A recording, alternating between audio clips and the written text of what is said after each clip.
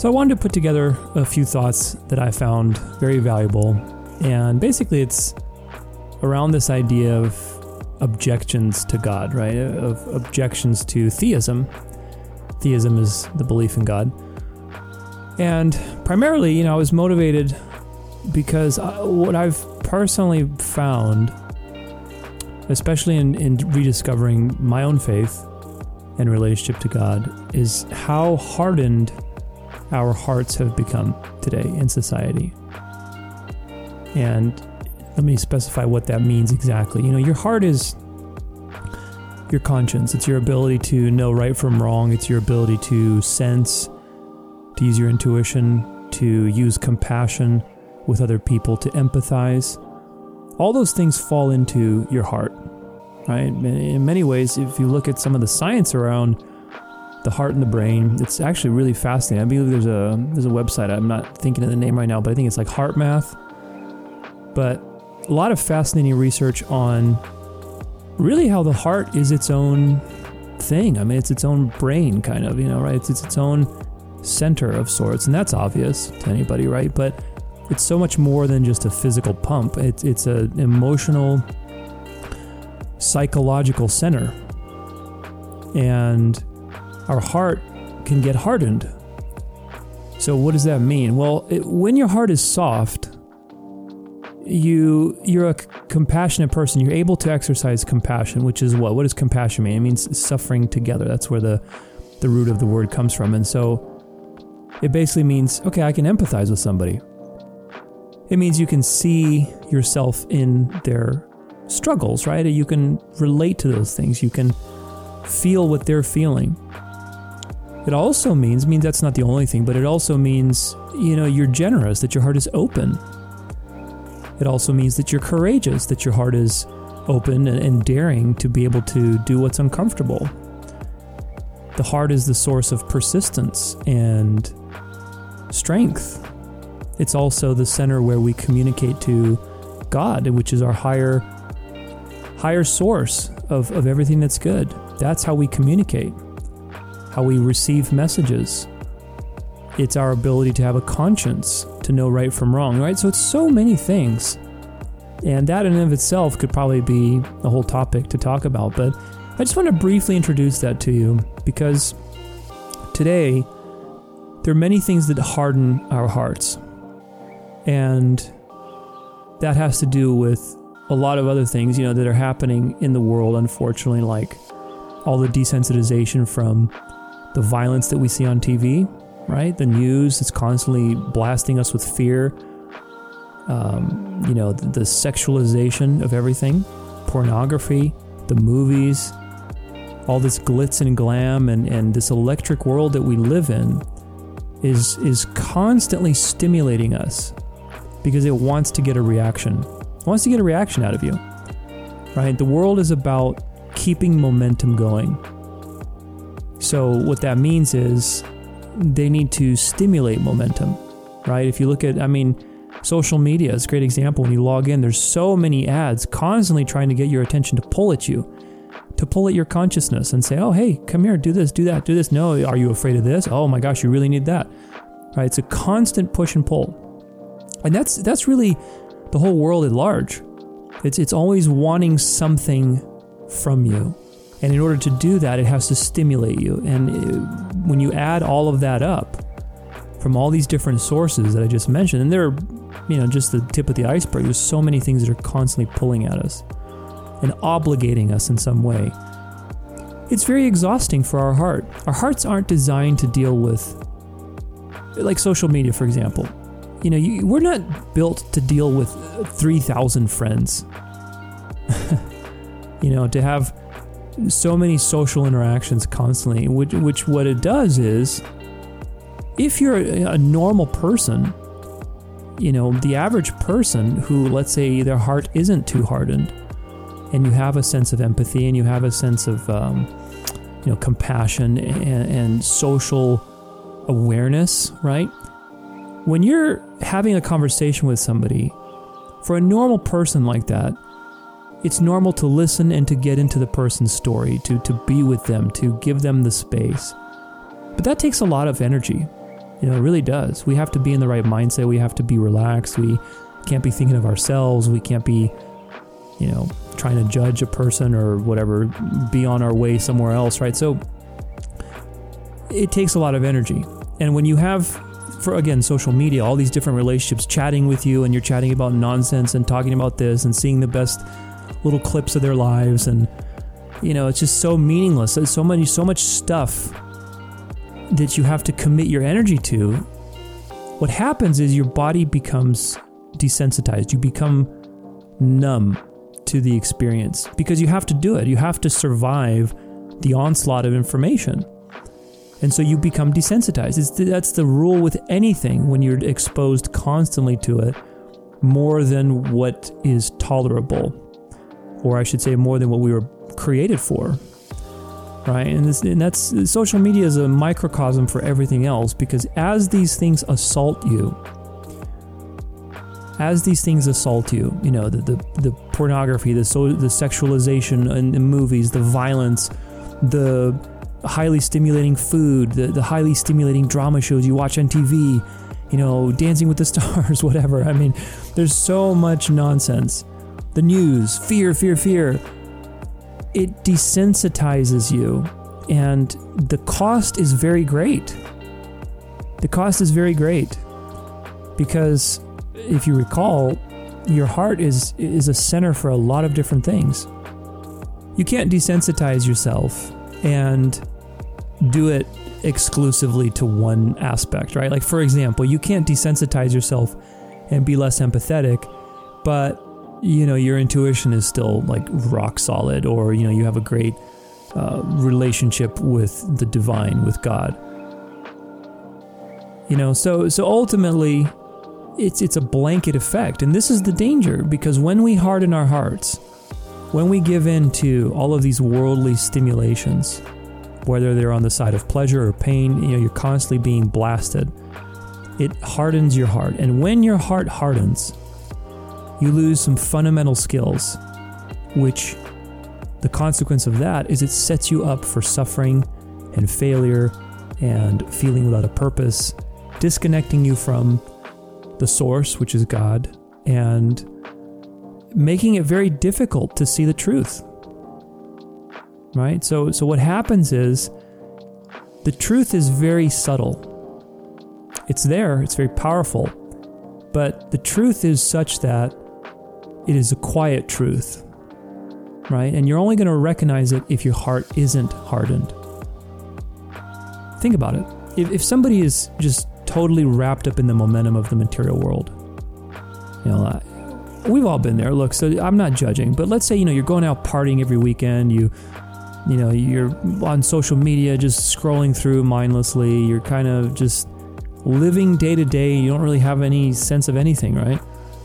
We've all been there, and it's okay, because the world is built to create that. It's a matrix. But when you're in that momentum, it's very hard for you to realize the value of things like spiritual practice, even things like gratitude, which is a very simple type of habit that you can employ, and that makes infinite difference in your life. To be able to practice gratitude, such a simple yet profound habit, but it's so important for your heart. But you can't practice gratitude if your heart is hardened and you're so desensitized and disillusioned and cynical, because the world makes us cynical from all those things, right? And so you get into this trap, and you just live for the moment, chasing little hit after hit or pleasure after pleasure, just to numb yourself a little more, and then you get even more numb because the stimulation is just so much, and then we lose all sense of ourselves. And the things that we do look for salvation, right, to save us from the condition of being human, to save us from the nagging sense of not having a purpose in our life, to save us from the suffering, from the death, from the loss that happens all around us and in our own life. The things that we look to save us from that, they don't provide the salvation we need. We look to other people in our relationships. We look to other, people that we know are friends, but they're not available all the time, or we get in a fight with them. We look to money, but we lose money. We make money. We look to our business. We look to everywhere you look in the material world. It is constantly changing and dying and depreciating. it's never the same, right? So it's impossible to fulfill that yearning desire. The only solution, the real true solution, is to soften your heart again. To soften your heart so that you can listen, so that you can see the truth, so you can allow the infinite that always was and that's always speaking to you, so that you can hear those whispers. You know, sometimes God will allow big bad things to happen in your life, so that it's a chance for you to grow and see what really matters. But most of the time, God is whispering. It's whispering gently, and the material world is yelling. It's yelling all the time at you. And the only way that you can get out of this little prison is by tuning your ears, your spiritual ears, to listen and to soften your heart again. So why did I bring all that up? Well, I brought it up because when it comes to handling objections to God, there's so much in this conversation that's so important. I truly hope you don't miss it. One of the things that I've found is a common thing with a lot of people is, very first and foremost, this whole notion of, well, I just don't care. I don't care if there's a God or if there is a God or whatever else, right? And so, you know, one of the things that I've learned in my life on my own journey towards the truth and being free, because really that's what it's about. The truth shall set you free, and this is the truth. That truth sets you free. But on the road to that truth, one thing that I've learned, which is a very important skill to be free, and if you truly want to be free, is to continually examine what is it that you say and what is it that you actually do. Right? Because we are constantly living as hypocrites, all of us. Because we say things, but we don't actually do them, or we don't do them as the way that we say them. Right? It's called integrity, and I don't mean moral integrity, although that could be implied, but it's really just the alignment of what you say and what you do. So when you say that I don't care that there's a God, or if there is a God or not, whatever, that is an ingenuine statement. It's disingenuous. You're not being honest. And I'll tell you why. Because what happens is, in your life, I bet you can find things that you care about that don't have a big impact on your life. When looked at from the whole scheme of things, all of us have things that we care about. Now, I'm not saying you have to care a lot about them, but there are things that you care about that don't have a big impact on your life. You know?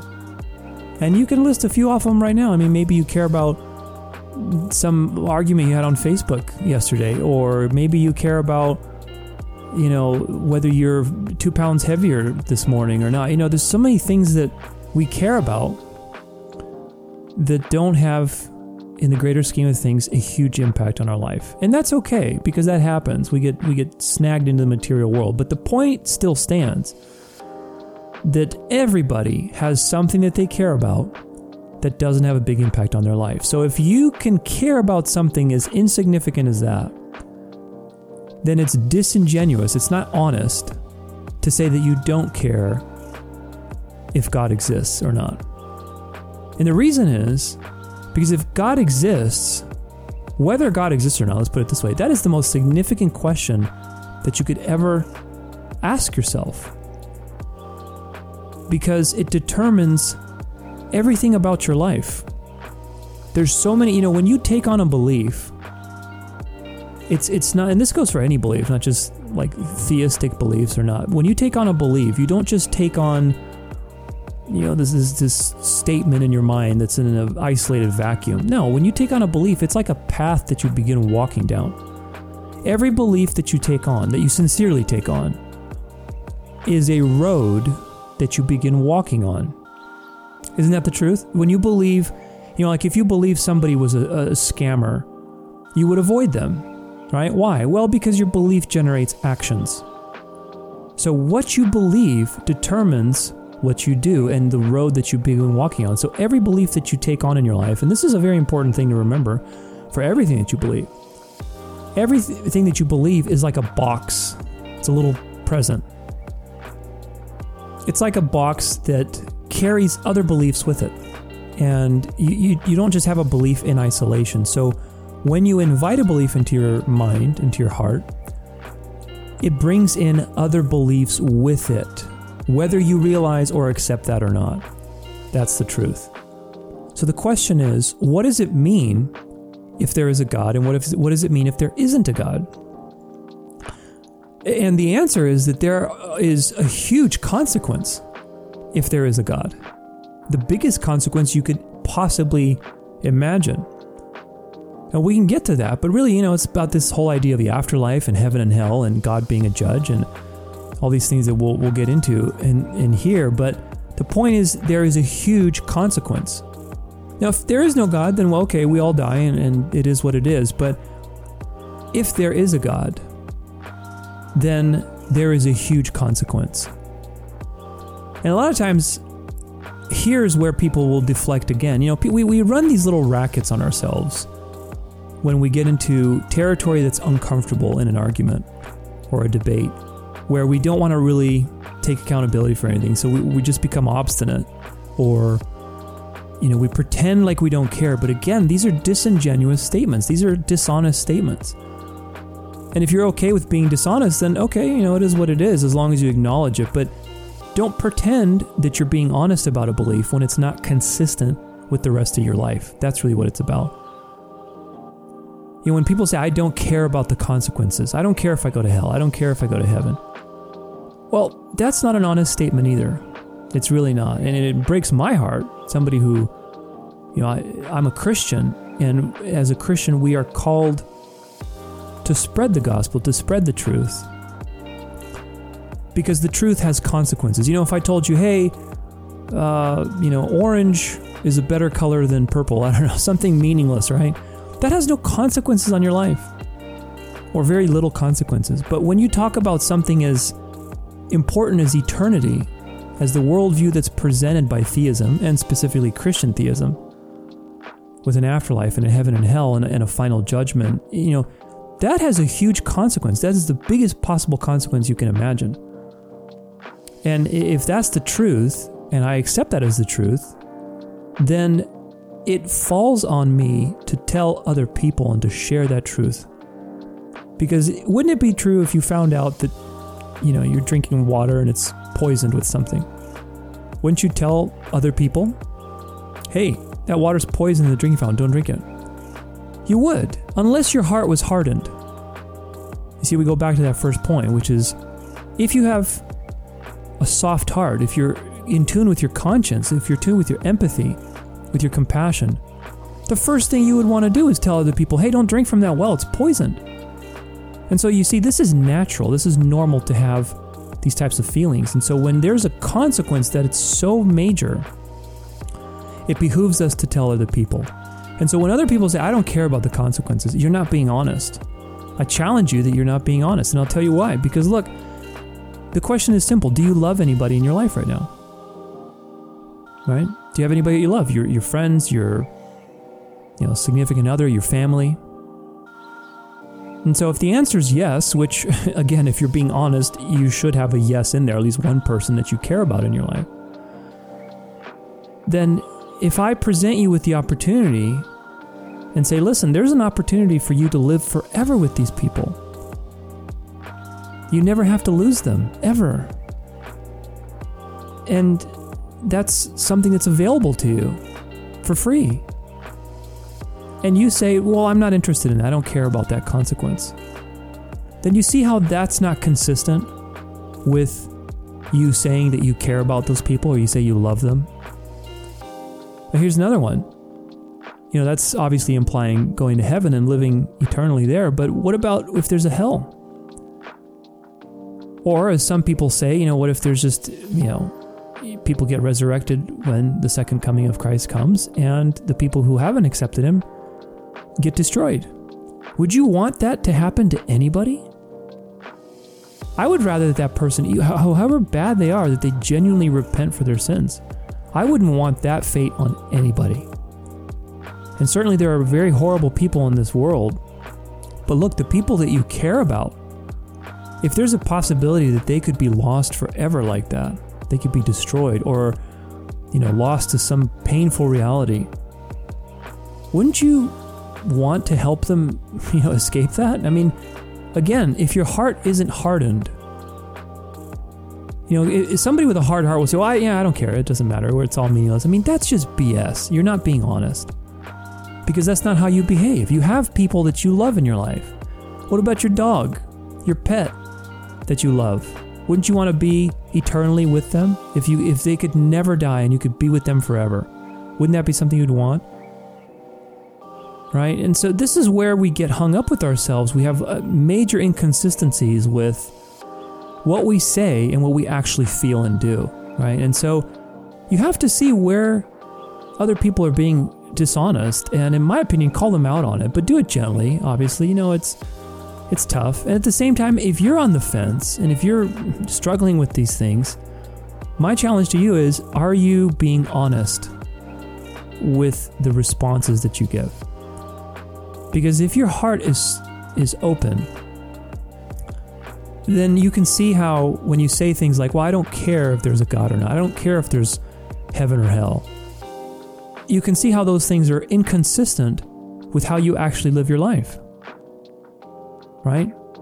Because if there's a God, that is the most significant paradigm shift. It is the first question really to answer, is, I believe, to answer for yourself.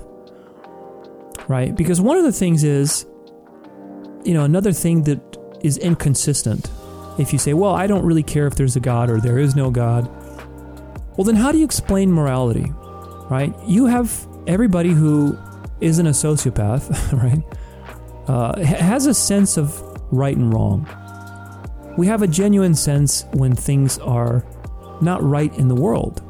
In fact, that's called the problem of evil. And in fact, the problem of evil it serves the theistic argument, meaning that there is a God, much better than it does the atheistic argument that there is no God. And most atheists will use, well, what about if God exists and, how is all this evil present in the world? Well, there's two answers to that. The first one is, God is loving, and so being loving, He created us with free will. He didn't create us as morally perfect robots that would obey Him. He created us as free beings to choose whether we want to be moral or not, to obey His laws. And obviously, you can see the result of that. So He's letting it play out. But you see, the Christian way of looking at it is there is a definite end to this little experiment. And we'll get to that. But the point is that that's one of the explanations that's very simple that you can observe. It's the effects of free will. People are free. If God controlled everything, then people wouldn't be free in that sense. If God made everybody just morally perfect, then it wouldn't be authentic on His part.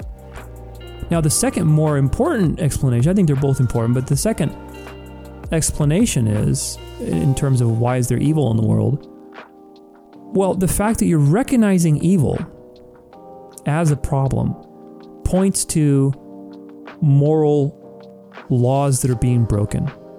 Objective morality. There is an objective sense that, and I'm sorry for this, but, abusing children and these types of things, raping people, killing them, these types of things are universally wrong because they're just wrong. They break a universal moral principle.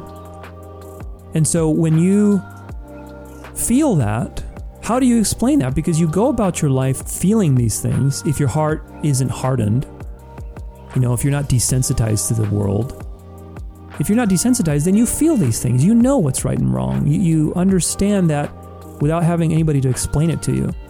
And the question is, if there is no God, how do you explain that? How do you explain your conscience? How do you explain morality? Because look, morality implies that there are moral laws, and moral laws imply that there is an authority that those laws came from, right?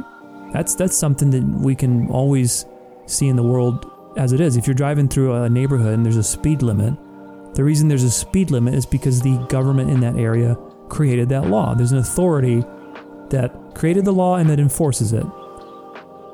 Right? And so the question is, if there's a law that's being broken and we feel that through our conscience, who created that law? Where did it come from? If you don't believe in God. And you run into several options, each of them are just total failures. They don't provide you with the answer. So the first one would be government. And these are not in order or anything, but first one might be government, right? Well, it's moral because most governments, outlaw killing. And we live in an advanced, Western civilization, which, by the way, is based on Christian ideology, but that's besides the point. Well, here's the question. Are there things that are right, but they're illegal? The answer is yes. Are there things that are legal, but they're not right? And the answer is yes. And so what's legal is not always right, and what's right is not always legal. And laws can change based on lobbying, whims of the people, who's in Congress, whatever else, right? So laws can change. And so the question is, does that mean that morality changes?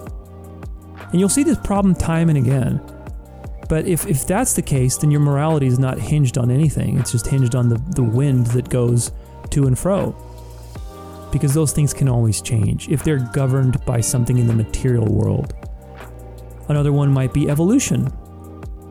And look, I'm not going to get into this in this talk because it would probably take a whole nother hour, but the reality is that evolution is nonsense. Evolution has so many things that's wrong with it. Now, there's adaptation, there's natural selection, there's when things go from generation to generation, the genetics change, meaning that certain things get selected for, but that's adaptation, right? Things change within their own kind, within their own, family. But they do not, a bird doesn't become a dog, okay? That's never happened, never will happen, and you have to abstract so much to even try to consider it, which requires even more faith. But then you come back to the problem of, carbon dating has so many problems with it. It's completely unreliable for ages beyond like 500 BC because you have to make so many assumptions, and there's no way you can make those assumptions correctly. And so you get all these wild dates. And so the loss of information over time, the fact that there's no transition fossils, the fact that carbon dating is a joke beyond, a couple centuries BC, there's a lot of, again, I'm not going to get into it too much, but evolution is nonsense in the way that is presented. Natural selection, adaptation, these things happen, things change, obviously, but they're not changing for the better. You're never going to get a wolf from breeding poodles, but you'll get poodles eventually from the initial template, which is perfect. So evolution is nonsense. And even if it were to happen, again, I don't believe in it. I don't think there's any scientific support for it, but quite the opposite. But let's say it did happen. It doesn't explain the feeling that you have that a law is broken. Breaking something moral, doing something what we recognize as evil is not. Evolution doesn't obligate you. It's not an authority. Evolution is not an authority on your life, right? It may give you certain urges or whatever, but it's not an authority on your life. Evolution doesn't care if you break a moral principle, right? So again, evolution doesn't happen, but still, there's no authority that comes from evolution.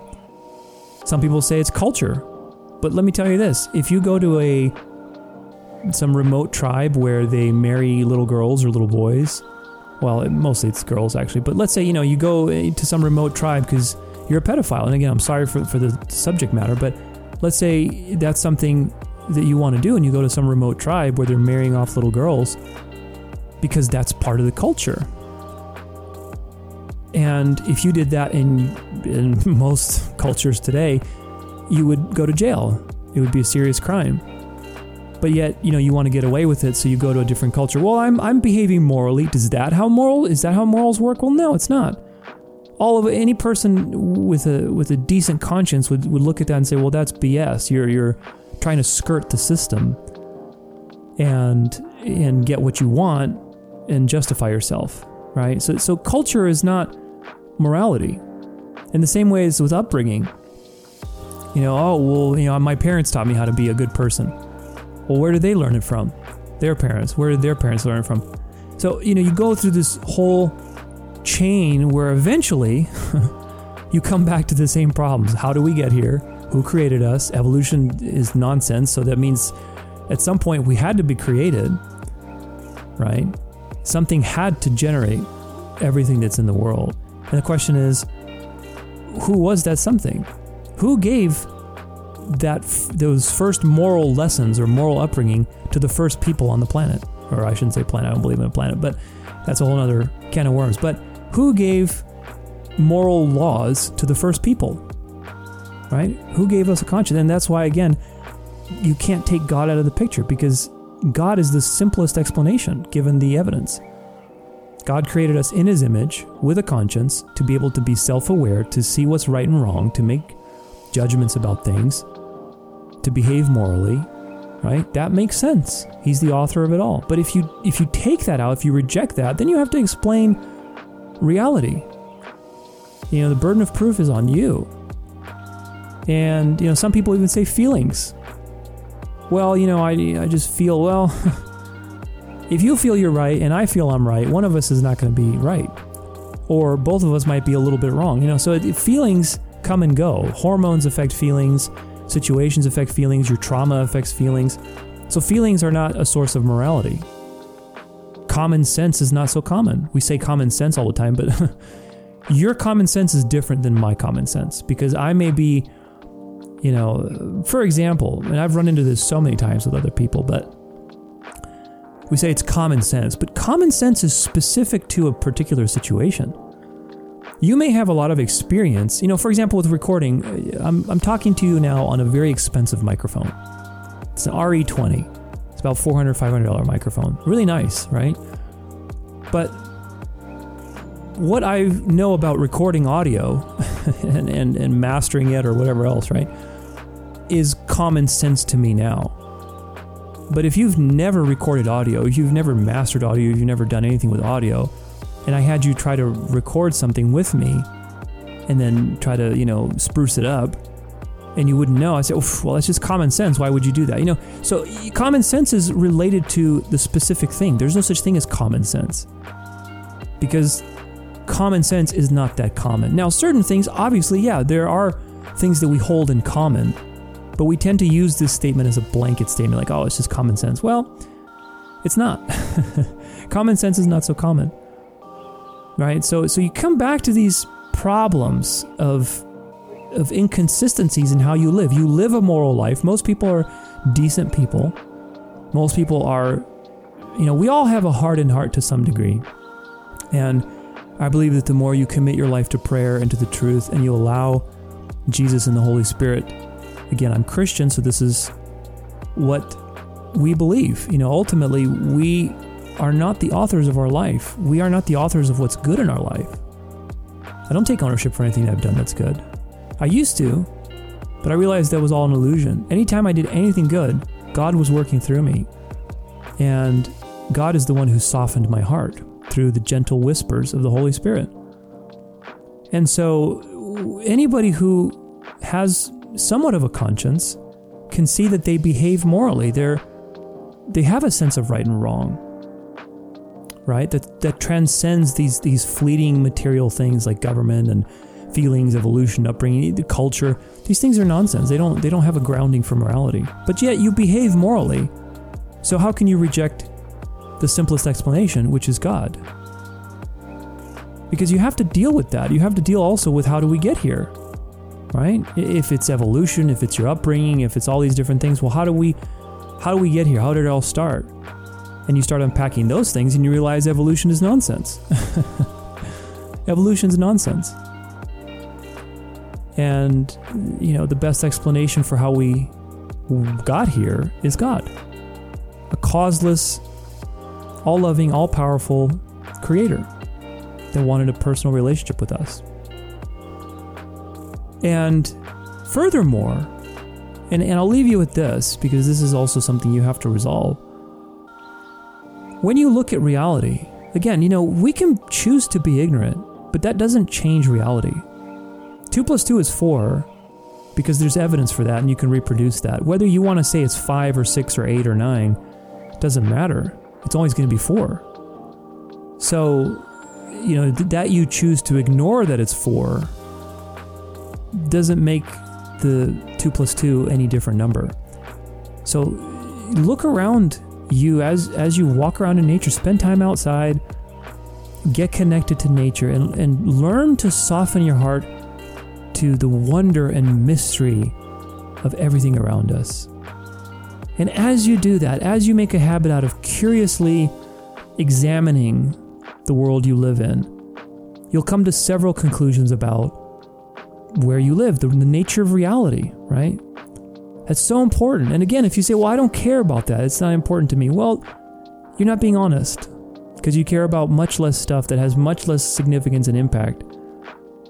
And you give that your emotions, and yet something that has way more impact on your life and all of eternity, you choose to ignore. And so you're not being honest that you don't care. So either you're not being honest about the things that you care about, or you're just not being honest that you don't care about God or the existence of God. You're just trying to avoid it.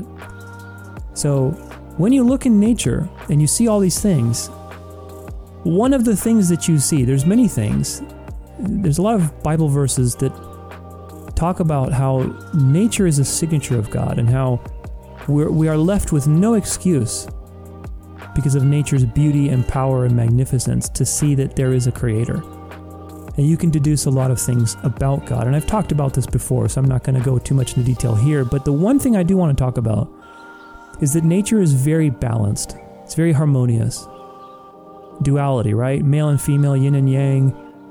Everywhere you look, up and down, left and right, it's a system that is incredibly balanced between two things.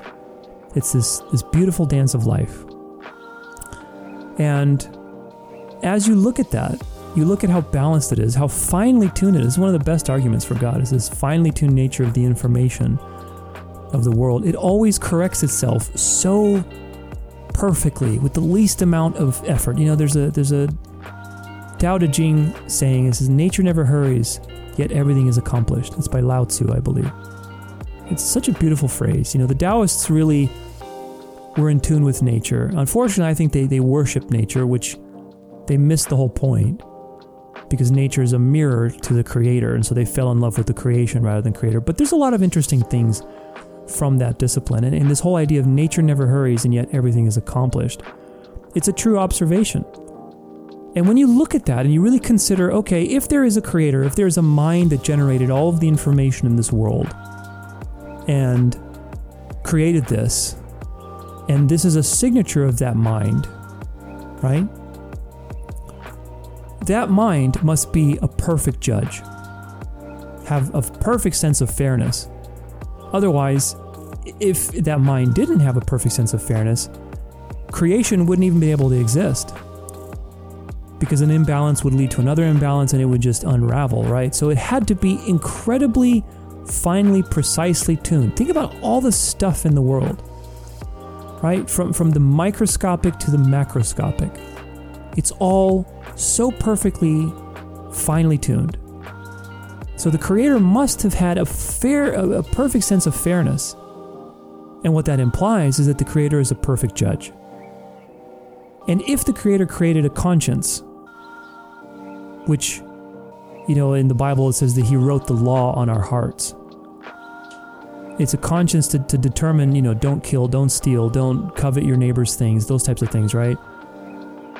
If the creator generated that information, then he's also the source of morality, so he must be a perfectly moral judge.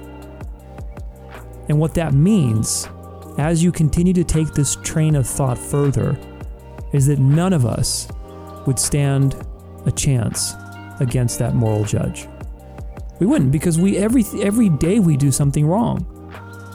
Every day we do something wrong. How many times have you used God's name in vain? How many times have you stolen? Have you borne false witness against your neighbor? How many times have you lied? Whatever, right? Cheated.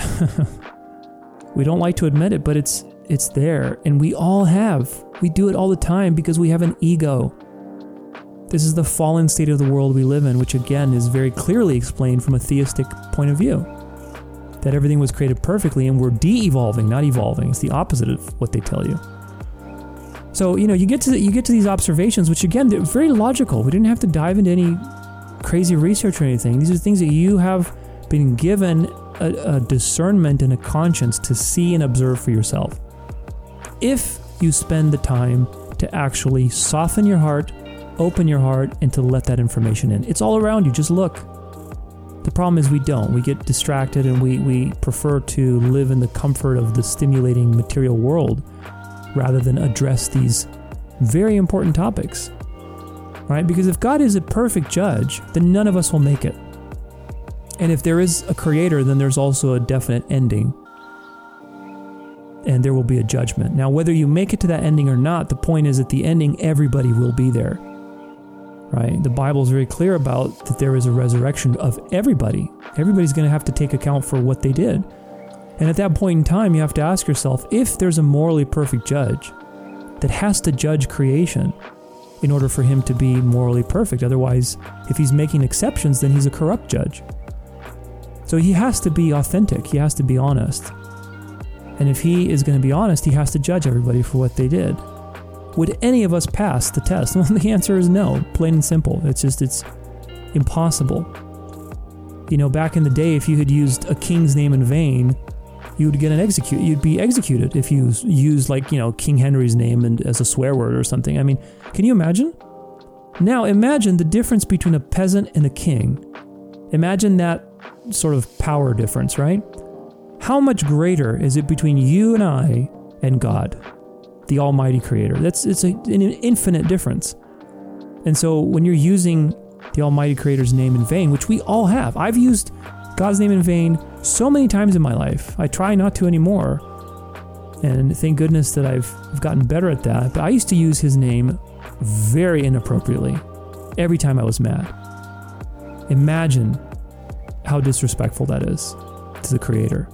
That's deserving of death, But God is a loving, merciful God. That's where it all comes together, which is, instead of judging you based on all your stupid mistakes that we make every day, on our faulty human behavior and ego, instead of judging you on all of these things and counting all the things that you're doing, he offers you a chance to judge you just by your faith and your ability to be repentant, meaning to realize, listen, I did something wrong, please forgive me.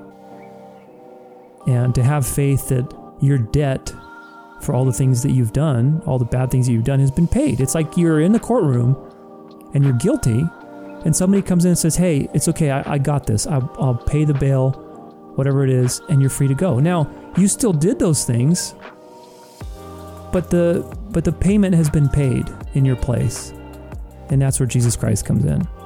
That's the solution. That is how God, in his infinite wisdom, figured out how he can reconcile his nature as both a loving God, which everybody likes to say these days, and it's true, but people forget that part of being God is also that he's a perfect judge, because he's the creator and created everything with such balance and fine-tunement.